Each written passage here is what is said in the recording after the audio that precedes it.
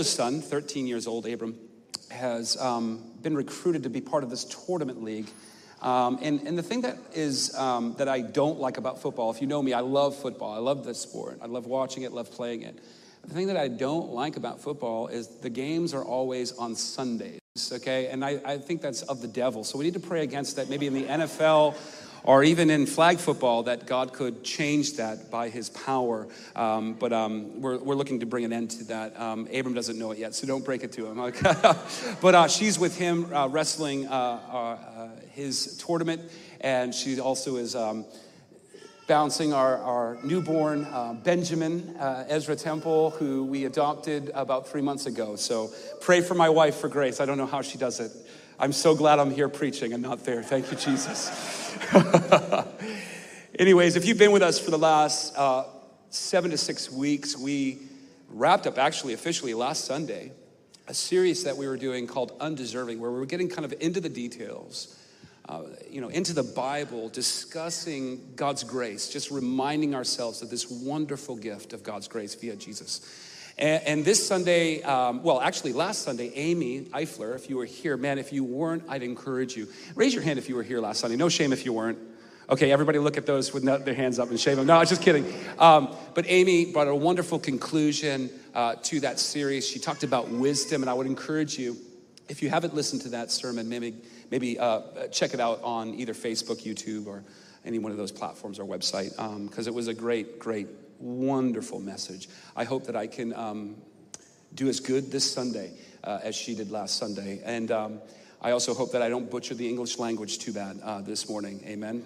Let's pray. We need God's grace. Father, we thank you today that we're not alone here, God. Not just because there's 100 or so people here, but because, Lord, your Son is here. He is present according to his promise in Matthew 18:20. That where 2 or 3 are gathered in the name of Jesus, we have gathered in that name today. And Lord, in faith, we believe that your Son is here. And so, Lord, we just ask, God, that the Holy Spirit would come bear witness to that, to our hearts and our minds, and that you would exalt Jesus to the highest place in our lives. As the word of God, as the truth of God is proclaimed here. Give me grace, God. In the unction of the Holy Spirit, I pray. In Jesus' name, amen. Man, we need the Holy Spirit. We need the Holy Spirit, don't we? Come on, third person of the Trinity. There's a promise in the Gospel of Matthew. I'm sure you're aware of it. I cite it all the time, almost whenever we have a gathering. I just did actually in prayer. In the Gospel of Matthew chapter 18, verse 20, you're probably familiar. But here, in red, which means Jesus is speaking, right?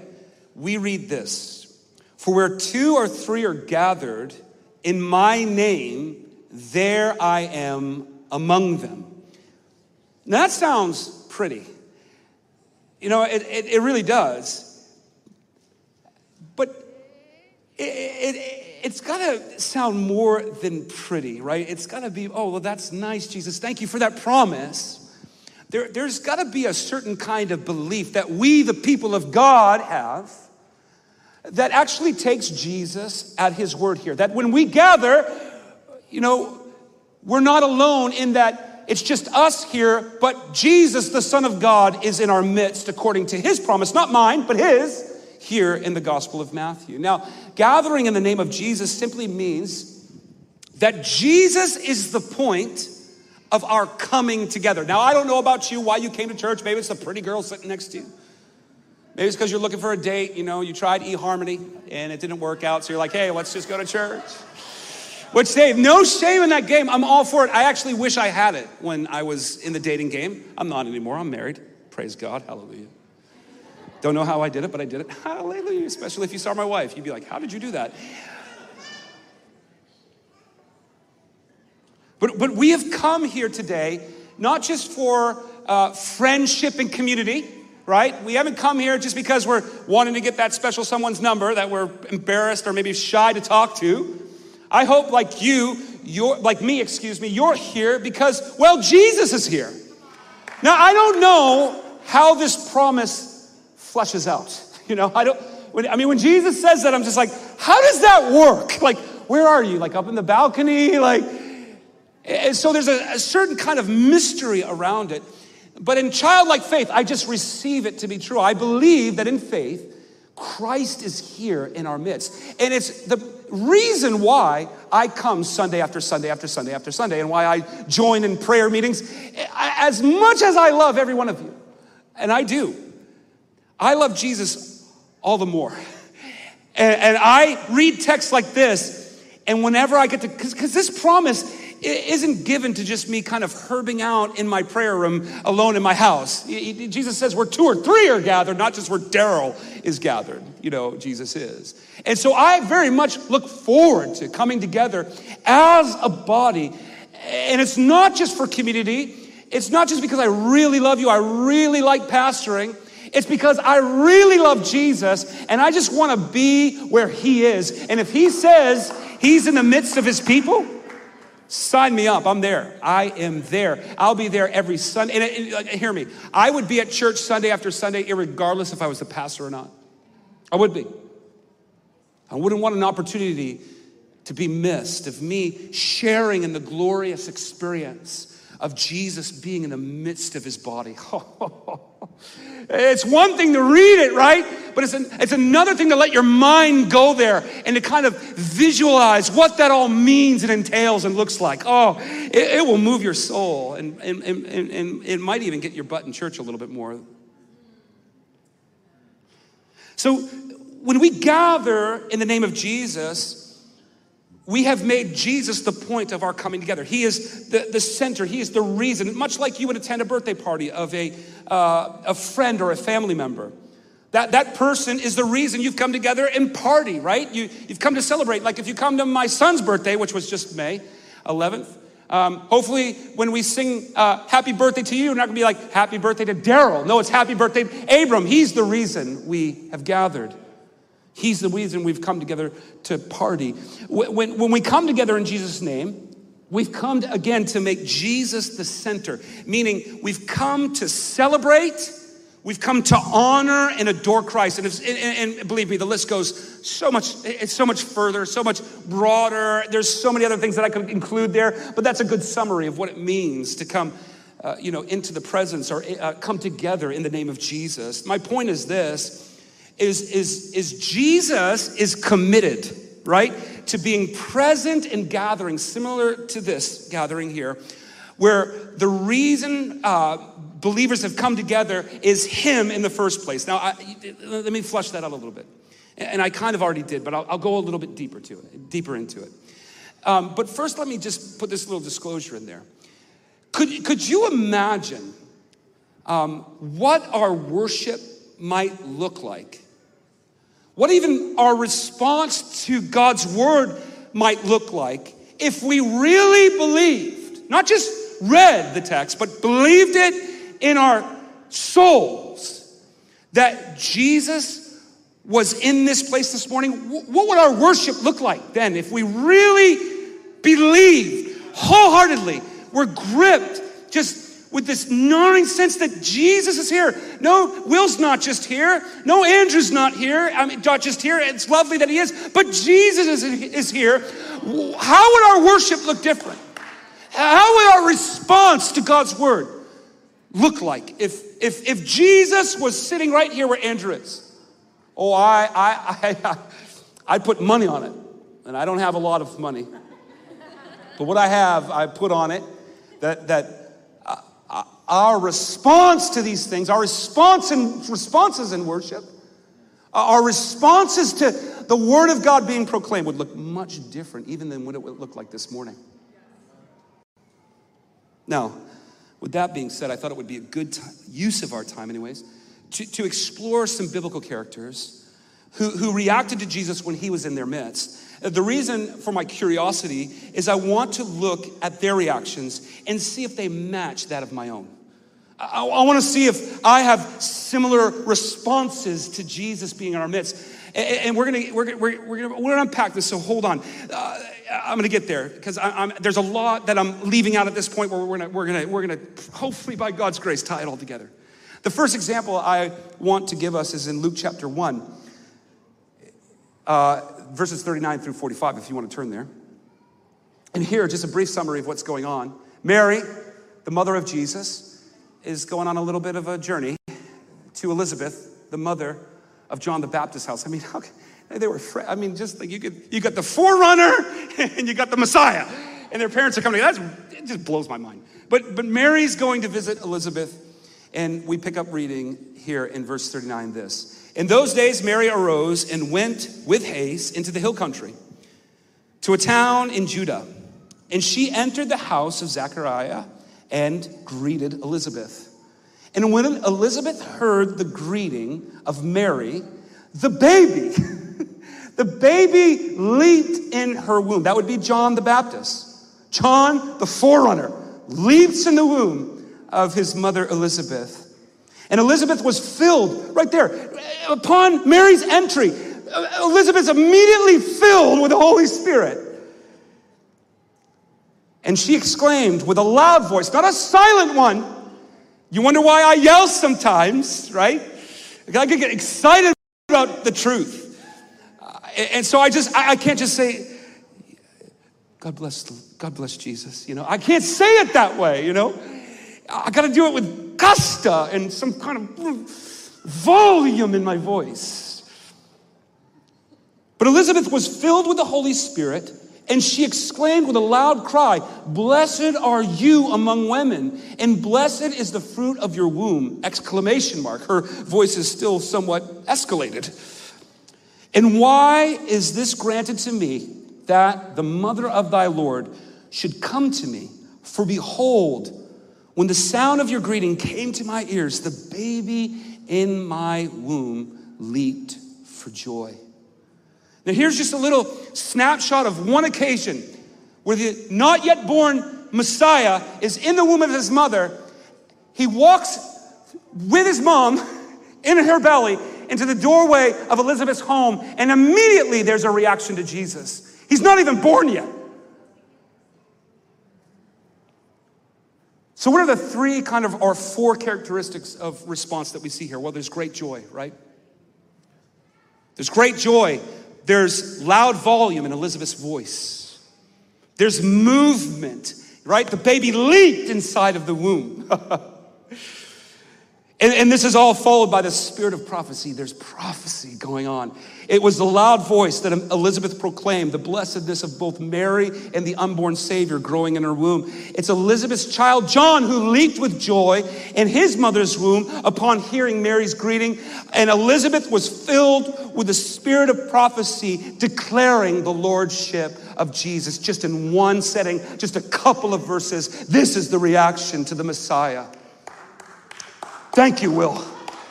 I had a new slogan. I'm going to wear a t-shirt. If we're going to clap, let's commit to the clap. Put your hands together for that. Commit to the clap. Good Lord. Thanks, Will. Now, I don't think it's by accident that Luke puts attention, like he draws the attention to the reaction of both Elizabeth and John. So I want to boil this down to four things. Joy, great joy, not just base level joy. We're talking about a great joy, right? We're talking about volume. We are talking about movement and prophecy. It's, in my opinion, that these are appropriate responses to the presence of Jesus. They're what we should be experiencing today when we come into his presence. Be it the unborn Jesus who's still in the womb of his mother, like it is here. Be it the Jesus who walked in the streets of Jerusalem preaching and proclaiming the kingdom of God, or be it the resurrected, seated at the right hand of God, Jesus. Irregardless of what, time in history we are at, we need these responses in these churches. These are good, appropriate reaction to Jesus being in our midst. Now, they're not the totality. Of course, I hope you don't hear me saying that. We'll get into that in the next 2 or 3 weeks, but it's a good starting point. It's a good starting point. Now, I've always been a bit perplexed, a bit confused with believers in this regard. It's confusing to me that when we come in a setting like this, that we are unmoved and unresponsive to the presence of Jesus, knowing that a promise like this exists in Matthew 18:20. I have to check my own heart. Let me just, I don't want to call anything out or anybody out, but I was at a worship gathering with a bunch of youth, which is never a great combination, okay? Youth and worship. No, I'm just kidding. It was awesome.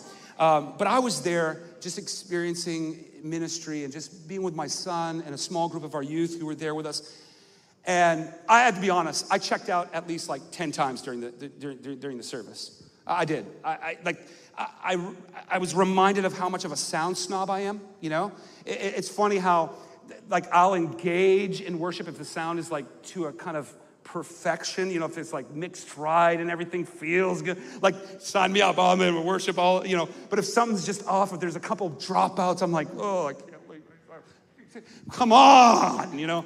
And so I had a couple of those moments, and immediately, and I believe it's because I was, kind of studying Matthew 18:20, immediately the Holy Spirit lovingly checked my heart. And in that moment, which I've been walking with Jesus for some time now, and I don't know why it's taken so long for him to get a hold of this inside of me, but oh well.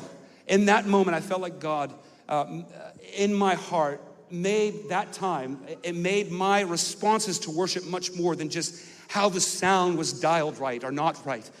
Jesus became what was center, the point. Jesus became that thing that I cherished. Jesus became that thing that I wanted to worship more than just like, oh, could you mix that better, you know? Could you not do that song? I don't even know what that song is. Like, can we just do a song everybody knows? You know, those petty things. And so my heart was, checked by the Holy Spirit. Now, I'm saying this because I sincerely, even for my own life, feel that it is a tragedy when our hearts feel no joy, our voices have no volume, and our limbs experience no movement in the presence of Jesus. I think it's a tragedy. And I think that Jesus has far more for us than just us being stoic, and sitting rather unmoved and unresponsive to the presence of Jesus. And I think in the West, we need to make our gatherings more about less about how worship is, how it hit that moment, how it sounds, what's the team like, is it good, is it mixed right? I think we need to do away with that and again, make Jesus the center, a piece of our gathering. And also around the word, is the pastor doing it? Is he loud enough? Is he soft enough? Did he butcher the English language? I need somebody far more intelligent than this man. Give me a break. Who have we gathered to? A man? A church? A band? If that's what we've gathered to, friend, there will be no foundation under your feet that's solid enough to keep your butt in that community, enjoying those people, a part of that worship, hearing those sermons. It's got to go deeper. And I believe when we start to not just, oh, that's a nice text, Jesus, thank you for that. When we stop with all that, that's beautiful. And we start letting the reality of that sink into our hearts and souls, I believe our worship will take on a different face. I think our responses to truth will be one that's more met with joy.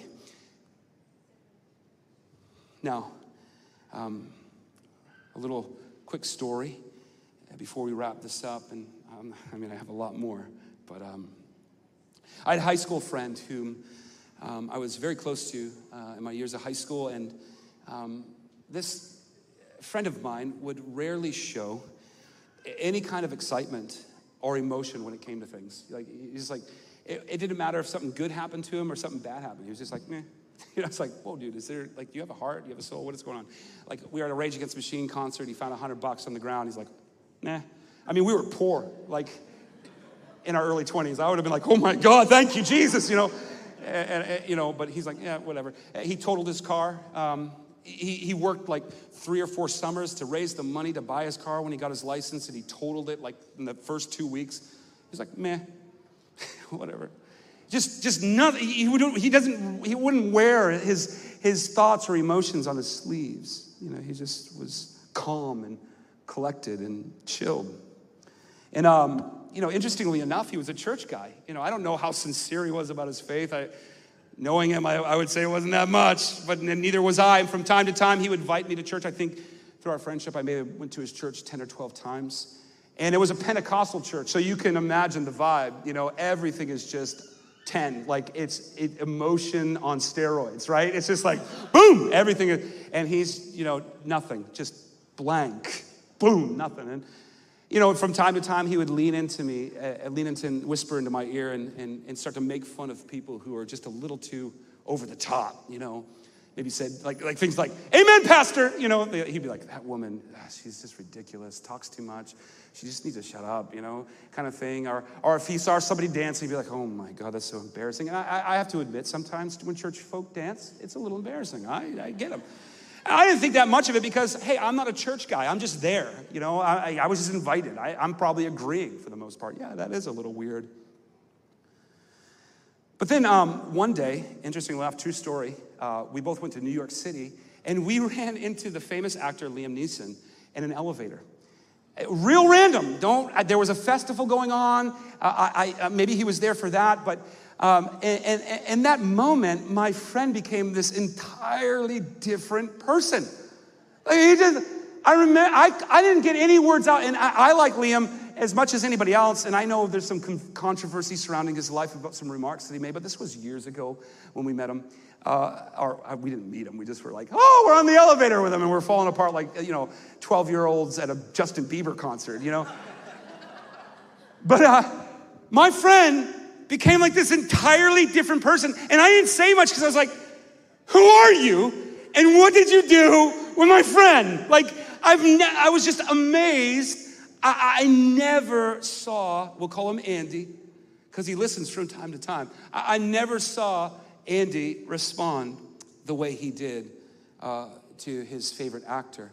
I didn't even know that it was his favorite actor until after, because I was so taken by the moment. I'd asked him, I was like, dude, what came over you in that elevator? You were like crazy, bro. Like, you don't get excited about anything. You don't get sad about anything. You're just you. There's nothing there sometimes. And he just explained to me how he really admired Liam and his work and his career. And he went on to explain how he thought that Liam was one of the greatest actors of all time. That's debatable. I don't know about that. And that this is what stuck in my mind throughout the years, and now saved and believing and pastoring. He talked about how his reaction to the moment was appropriate because he was in the presence of both someone he admired and saw or considered as great. That will preach, right? Now, I see this all the time, right, in church, right? When folk act super crazy at the ball game, right? They know how to dance undignified, and we'll just use that word, right? Because there's a lot of other words we could use. They know how to dance undignified in the club on Saturday night, right? They know how to sing really loud. I mean, I've seen it. Really sing loud at their favorite music group concert, right? That's like, they become this whole totally different person. But when it comes to church, oh, hey, whoa. This ain't no place for that. Now, mind you, I don't think it's a place, the church is a place that you take the club and you dance like you would dance there. I don't even believe you should be in the club. Get out of the club if you're in the club. But you get the point, right? It seems like when it comes to church, joy, volume, movement, it just evaporates and begins to just cease. We become this totally different person. But if our favorite sports team, right, is out there, I mean, right now, go Celtics, hallelujah. I'm praying that they win this game tonight. Close it up. I don't think they have a chance against Steph Curry. I'm just going to say that right out, but I'm kind of excited, right? And me and my son were watching the games, and I'm acting like a bit of a madman, right? But it's true, when it comes to our favorite sports team, when it comes to our favorite musicians, when it comes to our favorite actors and dancing in the club, we take on this different persona. We're able to just let our hair down and let loose. And I'm just a little bit puzzled when it comes to the church. Where is that excitement when it comes to the risen Savior, Jesus Christ? Surely his name is far greater than Liam Neeson. Why are we so reserved and laid back and unresponsive and unremoved? If we believe Jesus' words here in Matthew 18, that we believe he's here present with us, doesn't it require some kind of response? I would submit to you it does. I would submit to you that it will take on kind of the form of what we saw in Luke chapter 1, where there's joy. I don't know about you, but if you're a believer here today, friends, you have a lot to smile about.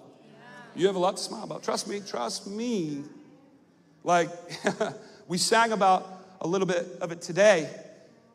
I mean, maybe prior to Christ, there was a lot to have a frown, on your face about. But man, we're in the new covenant, man.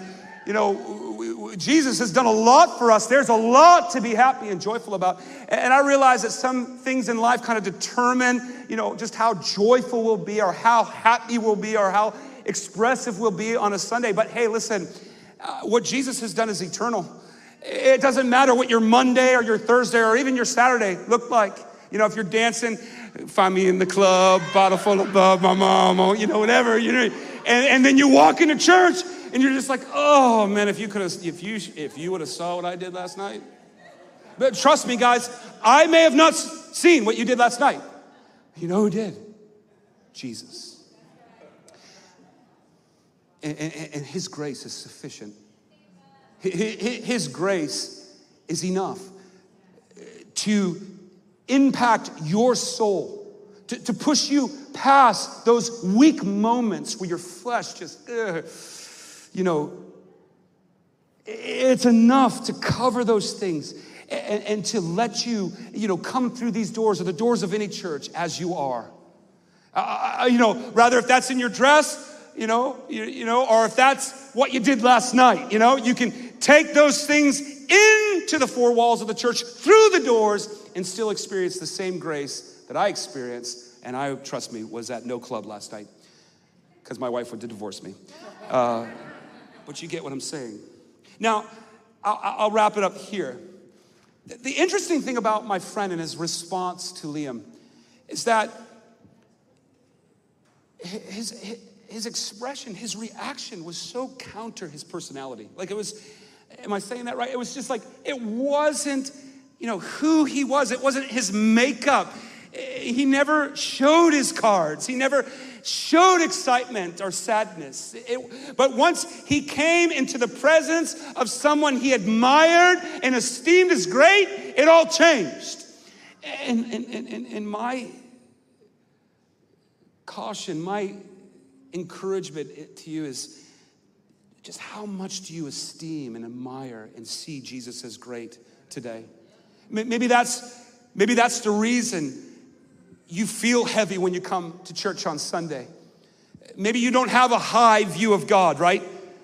Maybe you prefer other things, like actors and music and all these things more, and you admire, actors. And I'm not trying to get on actors, hear me, but there's no kind of base level where you see Jesus as great and admire him. Trust me, friends, if we can get over that hump and let our hearts be enamored, if I'm using that word right, I think I am. Somebody will hold me responsible if I didn't. With Christ again, where it opens our eyes to see the greatness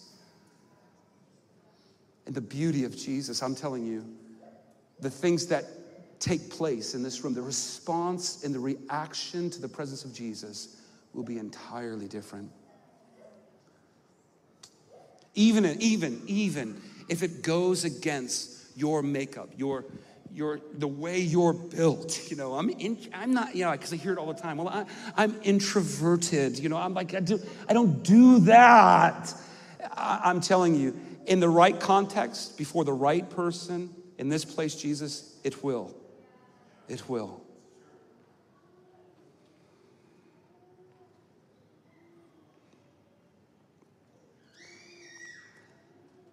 So how we react to Jesus being in our midst is based upon, I believe, his promise in Matthew 18:20, and is largely determined, meaning how we let that sink into our souls is largely determined by how much we admire Jesus and how much we see Jesus as great. And that's the starting place of what changes our reactions and responses. You see, the news, I believe, when it hit Elizabeth's heart prior, all the things that were transpiring before Jesus' birth, there was such, in many people's hearts, a anticipation of the very moment that they were about to experience in Jesus' birth and in John the Baptist's birth as well. And it wasn't just a knee-jerk response. I don't think that Elizabeth just had this knee-jerk response. I think Elizabeth connected to what the potential, what the redemption existed, the salvation that was going to come through Mary's child. And that provoked a response of great joy, loud volume, and movement. Father, the goal of today is that our hearts would fall more in love with Jesus. The goal of this teaching is that, like biblical characters, Lord, of the New Testament and of old, had certain responses, certain reactions to the presence of Jesus, to Jesus being in their midst. Lord, our hope is that we would reflect that, Lord, we would have some of these same encounters. Lord, who doesn't need joy today? Oh God, we need joy. And not just any kind of joy. We need great joy, Lord. And so, Father, I pray, Lord, that you would begin to lift the roof off of this place. That Lord, when we come together, we would come believing in faith that we're not just here together as a community, but that Jesus, the Son of God, is in our midst. And Father, let us respond and react accordingly. Let us react and respond accordingly in our worship and in our response and obedience to truth. Father, I pray, deepen our love for Jesus today. I pray this in your Son's name.